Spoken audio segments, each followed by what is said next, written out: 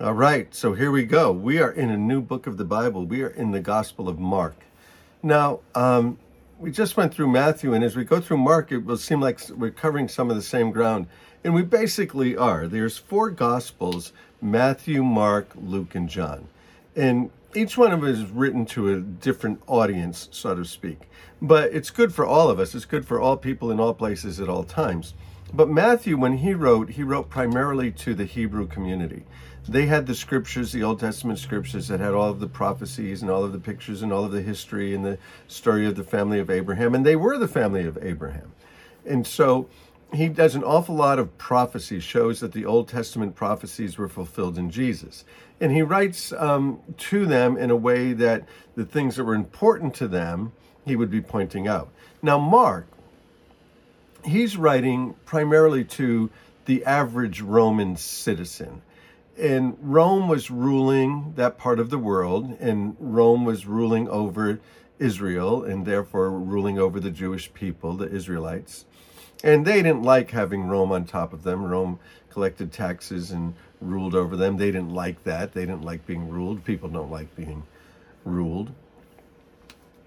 But Rome has sort of characteristics, and one of the things about Rome is, Rome was this massive, crushing army. And so one of the big values in Rome was its power, its authority, and then that authority that was being taken more and more into the governors and the emperors, the power. So Mark really is writing to the average sort of Roman citizen, and it's the power gospel. He moves from one power encounter to another power encounter to another power encounter, showing that Jesus has all power over everything. He has power over death. He has power over blindness. He has power over nature. He has power over creation. He has power over demons. He has power over everything. And so Mark moves rapidly as well. He goes from one power encounter to another power encounter to another power encounter. We'll get to the other two gospels, and they were also written to specific groups of people, but Mark, the power gospel, and it's probably true that Mark's gospel was the first gospel that was written, and some people say the other gospel writers used some of his material. Maybe. Luke probably did, because Luke told us that he investigated these things, and so he probably read Mark's gospel and drew from it. But he jumps right in. And he says, the beginning of the good news about Jesus the Messiah. Well, that's where we start.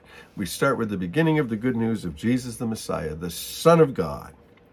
As it's written. Now, he uses prophecy as well.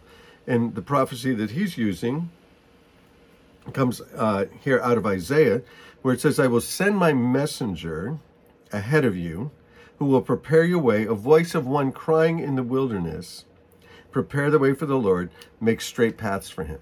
So get ready, the Lord is coming, and I'm going to send a messenger. And that messenger that is being sent is John the Baptist. John the Baptist is sort of the forerunner that comes and announces, get ready, the Messiah is coming. In verse 4. And so John the Baptist appeared in the wilderness. Now, this isn't like the jungles. The wilderness for them is sort of barren, actually. You would think that wilderness might indicate a lot of trees and things, but it's sort of, he was out there in the barren areas. John the Baptist appeared in the wilderness, preaching a baptism of repentance for the forgiveness of sins. And so John was baptizing people and telling them to repent from their sins. Repent means to change your mind, not so much change your actions. Change your mind. You change your mind, your actions change. And they needed to change their mind because they were so religious. They thought all their religious deeds were going to save them. They needed to change their thinking about that. Confessing their sins, they went out to be baptized by John in the Jordan River. Now, the Jordan River is not like the big wide Mississippi or something. It can be very, very narrow at times. And John was baptizing in a place where it was probably pretty narrow. You could walk across it easily, probably in 45 seconds. I mean, not very wide. And John wore clothing made of camel's hair with a leather belt around his waist, and he ate locusts and wild honey. So he's a real mountain man. He's a real wilderness guy. And this was his message. After me comes one more powerful than I, the straps of whose sandals I'm not worthy to stoop down and untie. I baptize you in water, but he will baptize you in the Holy Spirit. So that word baptize. Baptismo means to be immersed in. And so John is baptizing them in water, confess your sins, repent, change your mind. And he said, one's coming who will baptize you in the Holy Spirit. At that time, Jesus came from Nazareth in Galilee and was baptized by John in the water, in the Jordan. Just as Jesus was coming up out of the water, he saw the heavens being torn open and the Spirit descending on him like a dove. Seemed some sort of physical phenomena. Physical, spiritual phenomena of some type. And a voice from heaven said, "You are my son with whom I am well pleased." So here you see a picture of what's known as the Trinity. The Father, the Son, the Holy Spirit. And they're all there at the baptism of John. The voice of the Father coming from heaven, the Spirit descending physically on him, and Jesus being there present. Father, Son, Holy Spirit. The doctrine of what we call the Trinity. The three in one. Father, Son, and Spirit. At once the Spirit sent him out into the wilderness, and he was in the wilderness 40 days being tempted by Satan, and he was with the wild animals, and the angels attended to him. Now, Mark would like that, the wild animals. He likes the power. So, Jesus even has power over the wild animals. And so watch, it's going to go fast. It's going to move really fast. He's the power gospel. He's moving from one account to the next account, to the next account, to the next account. So after John was put in prison, new thought, another one, fast. After John was put in prison, Jesus went into Galilee, proclaiming the good news. He said, the time has come. His message is very similar to John's. He said, the kingdom of God has come near. Repent and believe the good news. Now, the word kingdom means basileia, the rule of God. So the rule of God is near. Repent, believe, change your mind, start to follow. New thought again. Mark moves fast. Verse 16, as Jesus walked beside the Sea of Galilee, he saw Simon and his brother Andrew casting a net into the lake, for they were fishermen. Now, this is important because this is grassroots and it's families. It's just working with families, a couple of brothers. And Jesus said, come and follow me, and I'll make you fish for people. And at once they left their nets and they followed him. If Jesus calls you, just start to follow. Start to follow wherever you are. And this is so interesting. He calls people at work. He calls people at home. He calls people right in the midst of their everyday life. He's calling you. He's calling me. And when he had gone a little further, he saw that James, the son of Zebedee, and his brother John. Now, again, it's a family thing. Another couple of brothers are going to start being his inner circle. And they were preparing their nets. And without delay, he called them, and they left their father Zebedee in the boat with the hired men, and they followed him. They become his disciples. They give up everything, begin to follow Jesus. Verse 21, they went to Capernaum. Capernaum is a town on the Sea of Galilee. This is where Jesus would sort of set up his headquarters. I mean, he didn't have an office, but his base of operations. He would keep coming back to Capernaum. That's where he was staying. He went out to Capernaum, and when the Sabbath came, Jesus went into the synagogue and began to teach. The foundation of that synagogue is still there today. And Jesus is teaching. He's teaching in the local synagogues. And that's what we like to do. We like to teach. Churches are very similar to synagogues, and they're just sort of gathering places and teaching places, a great place to go and teach. But this is a great place to go and teach. So this is our synagogue, gathering together, teaching the Word of God.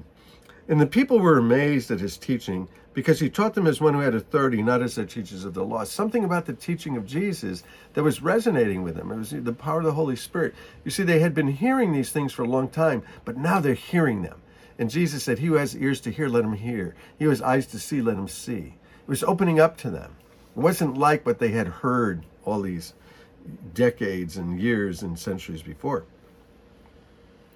Just then a man in the synagogue who was possessed by an impure spirit cried out. So there's bad people in church, troubled people in church, weak people in church, broken people in church, and sick people in church. And what do you want to do with us, Jesus of Nazareth? That's the demons speaking. Have you come to destroy us? I know who you are, the Holy One of God. And Jesus said, be quiet. Be quiet. Come out of him. And the impure spirit shook the man violently, and he came out of him with a shriek. You see the language Mark uses? Shriek. Violent. He fast. Jesus has power. One account after another. Look at the words he's using even here. Amazed. Crying out. And they said, what is this? A new teaching with authority? That he gives orders to impure spirits and they obey him, and news spread quickly. See, that would be Mark, quickly. He uses the adjectives he's using are amazing. He says, moving it fast, moving it fast, moving it fast.